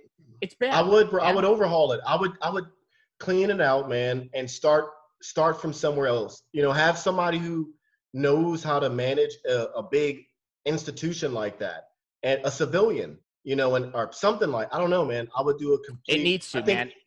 Too many people have their hands in the VA pocket, the big pot of, where they get these big donations and big money that comes in and stuff like that. I think that too many people saw the dollar sign and forgot the veteran on the other end, man. So, you came home and you struggled, man. And that's you're one of 10,000 stories. Right. And they weren't there. And it was just, and you know what and thank God you found a way to cope, but go ahead. Oh, I think they should legalize marijuana, bro. I honestly do. I think, like, nationwide, federally, everything. I think they honestly should. I've talked to guys, before and stuff like that, and Dude, for me, and I've been smoking for like 10 years straight, every day, 365, man. And no one knows it. It's been I've kept it a secret for a while, but I think after the like last year or so, I've been kind of open about it and picked up some new ways from a cool culture of people, and you know, marijuana just happens to be a part of that. But dude, it keeps me like it doesn't. It keeps the books interesting. It sparks that portion of my zen, whatever you want to call it, man. And it's like I don't know. I think it would help a lot of guys out. I, A lot of guys out. listen, you're not going to get an argument out of me. You're not the first dude who says, "Hey, it helps me." A lot of Yeah, dudes yeah. use it for pain management, man. Big I time. went to the VA. I'm like, listen, I'm still in, right? Because I'm still in the Mhm. guard. But my back and my knees hurt. And they're like, oh, well, we can get you on some Percocets. I'm like, Oh well, my gosh, I'm dude. like, dude, you really think I'm 30 years old? You think I'm going to start down this? Because I know Right? how this story ends. Yep. How I'm many guys, bro, have now I'm you an opiate seen? addict. Yep. Yep. Do you remember guys? What was that drug? Medics would keep it. Like the lollipop. Fentanyl. Was it Fentanyl, fentanyl? yeah. We Yeah. kept now, and I will say, at least on an ODA, because 18 deltas, our medics are hard to come by. They are. Oh wow. Because that's an additional training. It's an additional attrition, and Hmm. 18 deltas are probably outside like a top tier level 1 trauma center. Oh, they're good. 18 deltas are probably and Rangers go through SOCM too. Yeah, yeah. Soccer. Um, That's what it was. Honestly, any 18 delta trained medic, I would place my life in their hands in terms of Heck trauma yeah. care. Heck yeah. But because there's usually only one per team, because there are so few, yeah, man, Hmm. we have fentanyl lollipops in our Wow. med kit. You loop it around your Yeah, your yeah. finger. So the idea is when you pass out, You don't choke on your hand falls away and you don't OD on fentanyl. it. But we also carried Narcan for that reason. Narcan. Yeah, yeah, yeah. Our medics only carried that stuff. That's crazy. You guys carried that. But it was just one of those things. It was in our IFACs, and Hmm. Wow. because you don't know, you get into a firefight and the medic can't get to you, and oh Yeah. my God, my leg's blown off. How I need to get how high. yeah. But yeah, dude. So I mean, Fuck this listen, leg. listen. I'm still in. So you can't partake, but you are not the Yeah. first veteran who says, listen. One, it saved my life. It's gotten me off Big the time. opiates, because the opiates are harmful. They will ruin your life. Yeah, man. But even if it is just a coping mechanism, dude, like Yeah. we expected dudes. We asked young men at the height of GWAT to go and Yeah. do awful things, right, Oh yeah. in faraway places. And it wasn't even like World War II, man. Like, yeah, those guys were gone for years, but in terms of like just the op tempo, the combat Mhm. that guys saw, and they came back broken, man. They Oh came yeah. back broken. Imagine that's what scares me, man. I don't think we've even seen the influx of what's happened to guys mentally, overseas. We're kind of still in it to some aspects. You know what I mean? So I think we haven't really officially seen like the trauma. Someone's phone's going off. I don't think we've seen the trauma, man, of what this has done to young 18, 19, 20-year-old minds, man. Hopefully there's better treatment later on down the line, and maybe even the VA fixes themselves in that aspect. But I honestly do think that whenever that time does hit, man, it'll be in for a rude awakening, though. My bad. I totally thought you were coming back. Yeah, I got you, man. Sorry. No, you're good, man. I have a child's bladder. I really do. No, you're good. You're good. Is it Dude, caffeine? even in the Army, man, like I always, even if I was in the turret, man, I had 4 empty water bottles in the turret with me. Dude, I just have a child-sized bladder. What are you drinking? Caffeine or what? No, man, I'm drinking Claws. It's the end of the workday. What is it? It's White Claw, dude. Oh, White Claw. Yeah. So just to let you know, my girlfriend is very much into the beer scene. It's her career. She's in the beer industry. Yep. We're big beer fans, and not like it's like good beer, something to enjoy and things like that. Tasteful but beer. yeah, I call them tasty cakes. With the hops. But during COVID, man, like the gyms closed. Yeah. And there wasn't a whole lot to do. And listen, man, I'm an IPA fan, and at 400 to 500 calories a beer, like that, it was starting to hit me. Yeah. 400 or 500 calories. Good gosh. Yeah, man. Well, a good IPA is. It's very hoppy. It's so I was like, listen, it's time to get back in shape. The gyms are open. They're about to close back down. Dude, what do you think about this? Don't say that. They have, dude. I live in Texas, so I'm calling it. I think because this whole thing, they say, don't ask me what I think about it, but they have this map that shows California, Texas, and Florida, the hottest places right now, all with this virus, right? I honestly think they're gonna say, oh well, you're open too early. We're gonna close all the way back down again, and it's not gonna be for the 3 months, man. We're looking at like 6 months time, and they're going to wait for everyone to get mandatory testing. No, listen. You don't think so? Well, I don't know. I don't know what they'll do. Here's what I do know. I do know that I most likely had COVID because my girlfriend was in Bali for a yoga seminar and flew through South Korea right when this was hitting. Wow. And she came home, and I got sick as hell for about 2 How weeks. bad was it? It was a bad flu. And I thought, I was like, man, how did I get an upper respiratory infection and the flu at the same time? But I will say this. Listen, I think it's... You didn't die, did you? What's that? Did you die or anything? No, I didn't die, but, that's the thing, man. Like, listen, with this recovery rate and things like that, yeah. Do I think it's spiked?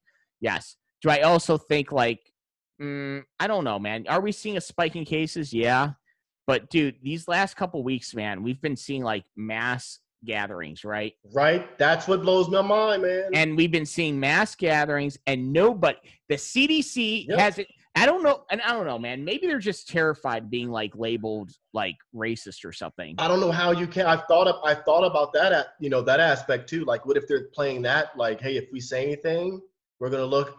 But you really can't, because if it's about health, right, the well-being, and if it's supposedly affecting one demographic, worse than the other or than anyone else, wouldn't you want to really say, hey, guys, may not be a good idea to be protesting? They didn't, man. Exactly. So, it honestly, I mean, without going too deep into it, listen, right? I'm of the opinion the government, no matter who's in charge, is always going to try to exert their control on you and exert as much control on you as possible.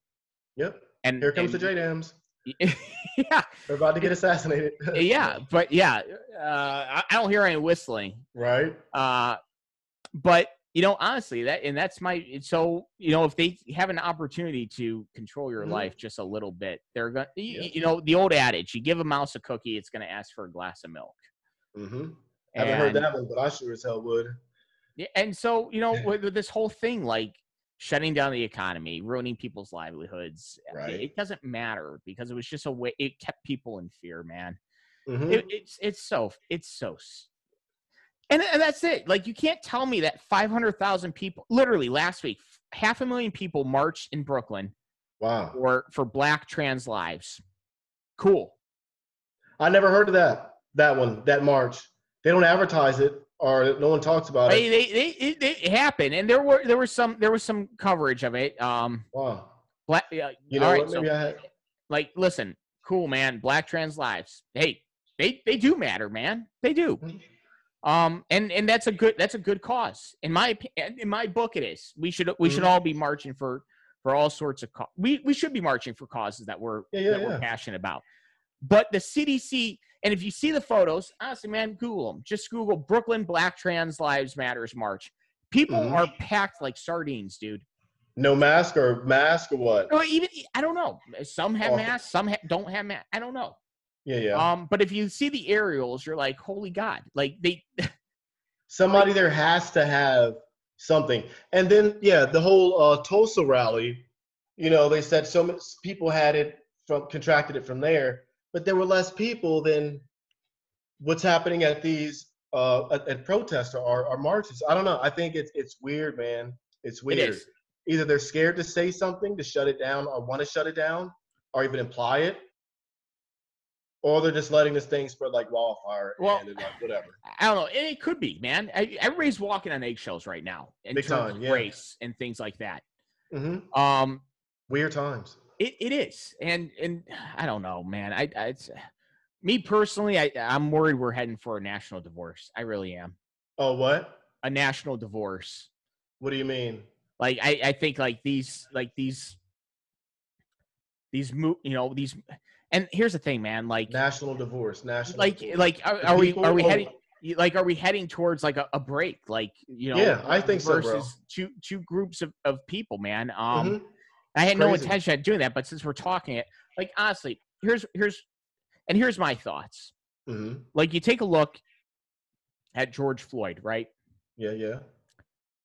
And God, yeah. Who in their right mind looks at that and says, "Oh, this was kosher," or this is fine, right? Like, Yeah. all right, but dude, we're not even talking about George Floyd anymore. Exactly. Dude, what? Go ahead. I think what they're doing is like, when you say national divorce, I think you're 100% right that there's been a divide maybe that has been. I don't know, man. It finally exploded, and we're a matter of time away from, I don't know, another lockdown, another something before. I just don't know how it's going to go back to, all right, nothing ever happened. Move on now. It would be awkward. It's not going to, man. And my worry is like, all right, so we stopped talking about George Floyd. We got away from the conversation of, all right, let's take a look at like some police reform. Let's talk about like a return to community policing. These are things that I think, most people would agree warrants at least a conversation. Mm-hmm. Now you have, certain factions. You have Antifa. You have other movements going on, and I think they've co-opted the movement. Yeah, 100%. And I'm worried that we're heading to a national divorce because it's not like. First, they were tearing down like statues of Confederates, and that's a whole nother issue of, hey, do we preserve history to learn from it versus what's the imagery that is conveyed by having statues of the things like that? Mm-hmm. But now they're tearing down statues of abolitionists, and they're tearing down statues of Ulysses S. Grant, who Frederick Douglass personally eulogized. Which is yeah. So that's where I'm starting to think, are we heading towards a national divorce? Because it's not so much, it's not so much, at least in my opinion, and feel free to respond. It's in my mind, it's no longer Black Lives Matter or let's have a conversation about what happened to George Floyd or police brutality. It's now the movement's kind of like anti-America. And it is though. It is. And I think that's what's weird to me. Like in the beginning, I went to a few protests down here until it started getting crazy at nighttime. But you could see the infiltration of a different ideology, a different movement to come in. And it was quick, man. It was quick. I think right now it's people are just who are in charge of this thing are putting out, go after this now, just because they find something. It's immediate. No one's like, okay, let's talk about it. First, it's just, hey, I found this out. Let's do this now. And it's weird, man. I think everyone's going off of emotion, and it's a matter of time before big government, whoever steps in and says, okay, enough's enough. And those two, that's when I think it's going to be a clashing moment, when you have one group who's set in stone of being a certain way and wants to do something. They have their agenda. When this other entity comes in and it says, no more, we're breaking it up, everything's done now. Somebody somewhere is going to be labeled as a guy who fired that first one that the whole world heard eventually. I don't know. It's weird times. It's very weird times. And honestly, I wish we could just sit down and have a conversation. Yeah, man. We all need to sit down because maybe smoke some nobody weed, nobody wants to see this happen. No. And the people who do, man, I think are only just out for hate anyways. You know what I mean? If anybody wants this to happen, dude, you're right. I don't think anybody wants to. As bad as it would get, for anybody, it would just be unnecessary, horrific stuff for no reason. Just unnecessary, you know? I don't know, man. I think I really wish we could just all sit down and say, hey, let's just be Americans talking to Americans. Right? Because it's all over the TV now, and we're letting everybody else in the neighborhood know, mom hits dad and stuff like that. We got to keep it in house, man. Yeah, man. Work these things seriously. out. Dude, now we got the freaking official Twitter accounts of Iran and China lecturing us about, oh, well, look at this. I'm like, dude, are you kidding me right now? Dude, that's how bad it's gotten. It's bad, man. And I don't know, man. I really wish it feels weird. I really wish we could just be Americans, just talking to Americans. I really do. No joke, man. Having other countries call us out, it feels like, man, dude, to be mocked and made just is weird. By the worst human rights offenders in the world. Right? Right? Dude, Iran, yeah. You said Iran? Yeah, dude, Iran just hung 15 people this week. Unreal. For homosexuality. They just my gosh, dude. That's a weird one for me. I'll never understand that. To kill someone because of that is so weird to me. It's weird to me, man. And so however they want to live life. Yeah, man. Well, it's just for them, it's scoring political points, but at the same time, it's like, hey, we need to start looking at the second and third, to use an SF term, a second and third order effects kind of scenario here. Yeah, we can have this conversation, but when when a faction literally takes over 6 blocks of U.S. territory, golly, and dude, a legitimate warlord takes hold of power. That one got me, dude. That one, dude. That Raz dude. He was man. He took over, man. Listen, that was a weird one for me. I'm like, this is how it's gonna be. This is the competition here. This is the competition of warlords. Holy shit! Yeah, your block's mine. But no, I'm like, dude, hopefully, or have those cops, have they come in to take it back yet? I heard something about they were going to go in there and take it back. Well, it's actually funny. The mayor who was saying, don't be afraid of democracy, and she was all for this. Yeah. Well, it turns out, and Chaz or Chop or whatever you want was just a festering pool of murder and assault, and she ordered Seattle PD to go back in. Wow. Have they gone in yet?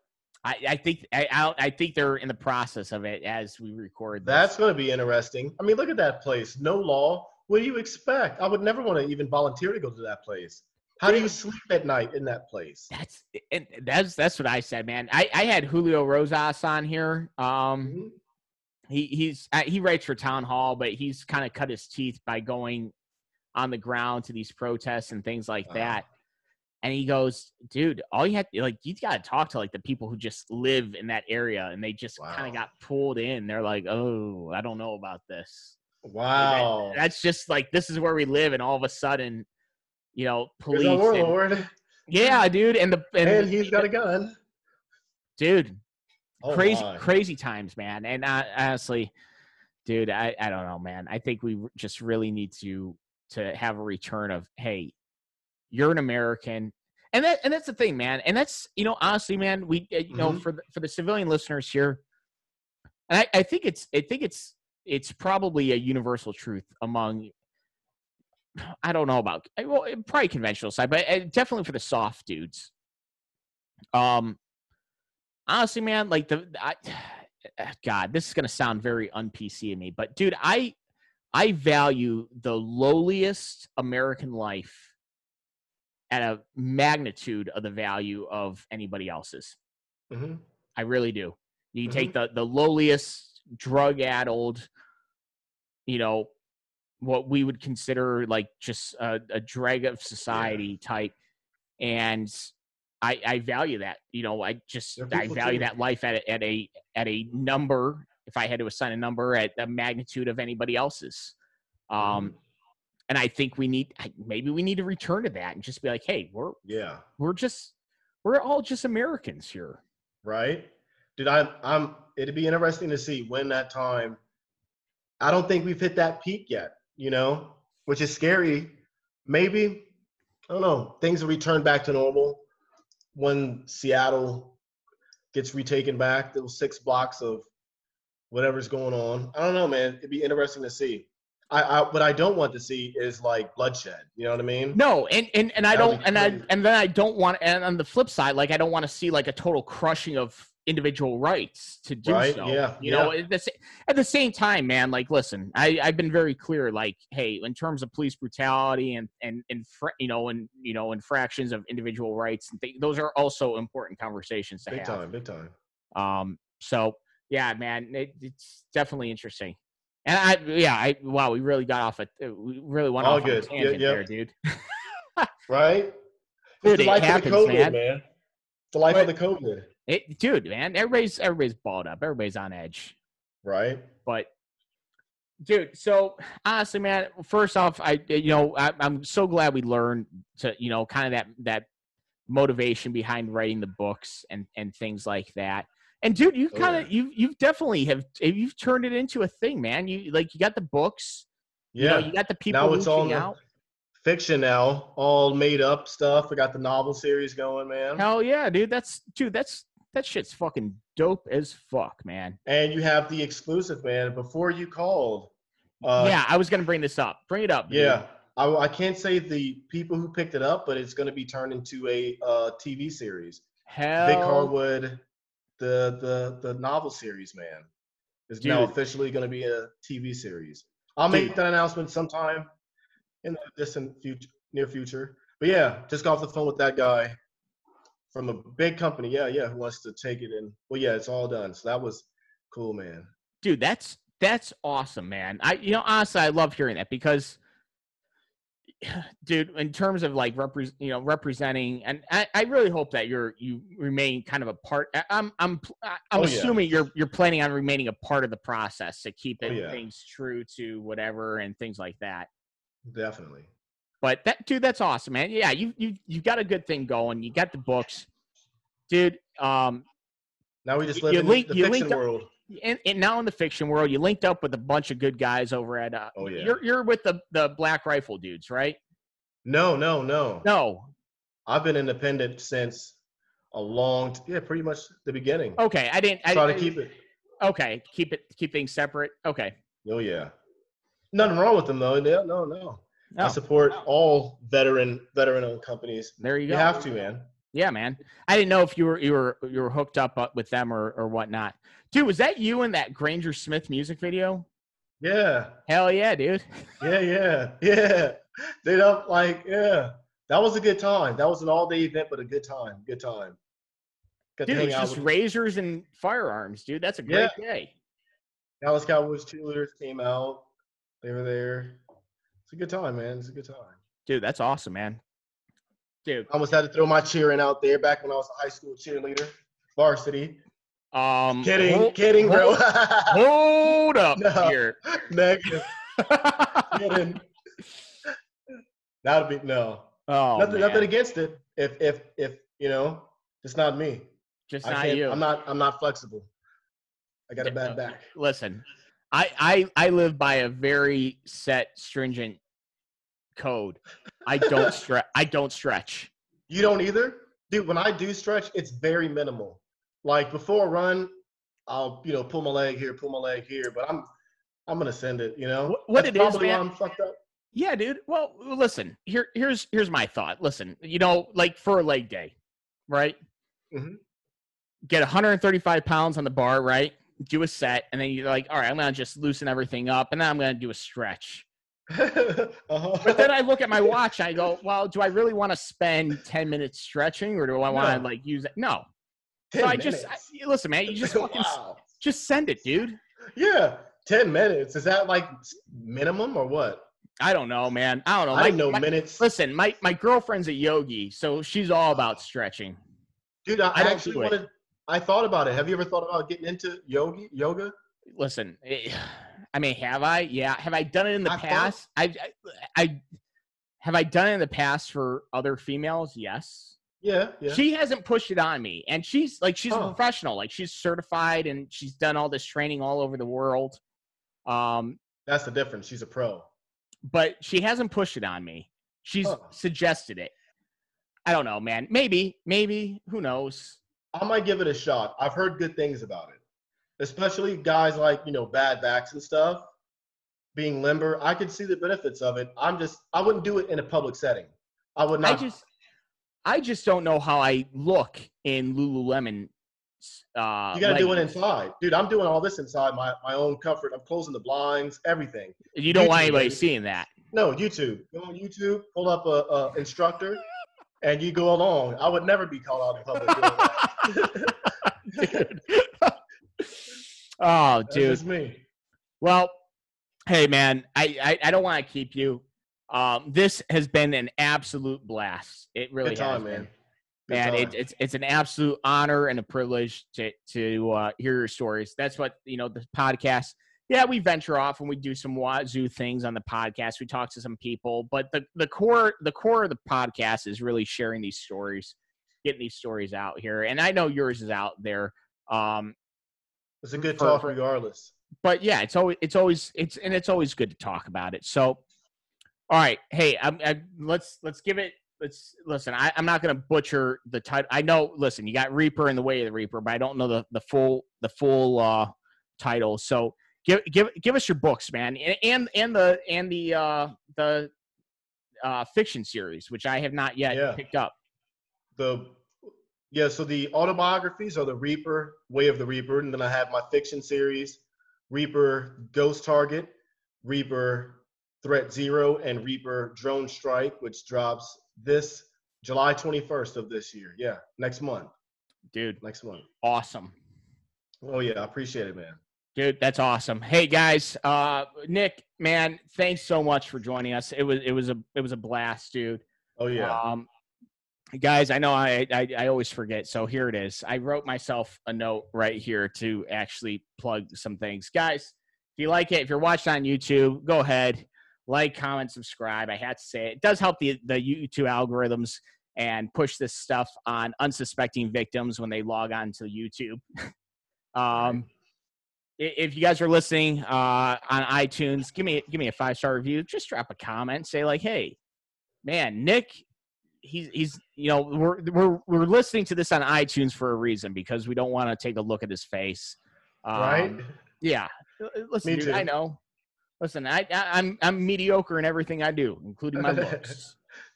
But and honestly, guys, if you guys like this, hit me up. I broke down. I created the Patreon. It helps me maintain equipment, get new equipment, and hopefully once COVID lifts, if it ever does, to do some face-to-face interviews, because this virtual is great, but at the end of the day, the face-to-face is really kind of the goal, especially the old timers. There's a lot of old timers that have incredible stories that need to be shared, and we're losing them every day. And I want to get those stories out there, and getting them to download Zoom and get this done it could be a chore. So the Patreon will go to that. Everything in the Patreon goes to the podcast, maintain the podcast, things like that, guys. So appreciate your support. Nick, once again, dude, can't thank you enough. This was fun. All good, man. I'm going to go get my son up from his nap. Hell yeah, dude. Hey, I appreciate you, brother. All right, be well, man. You too. Thank you. Yep. Take it easy.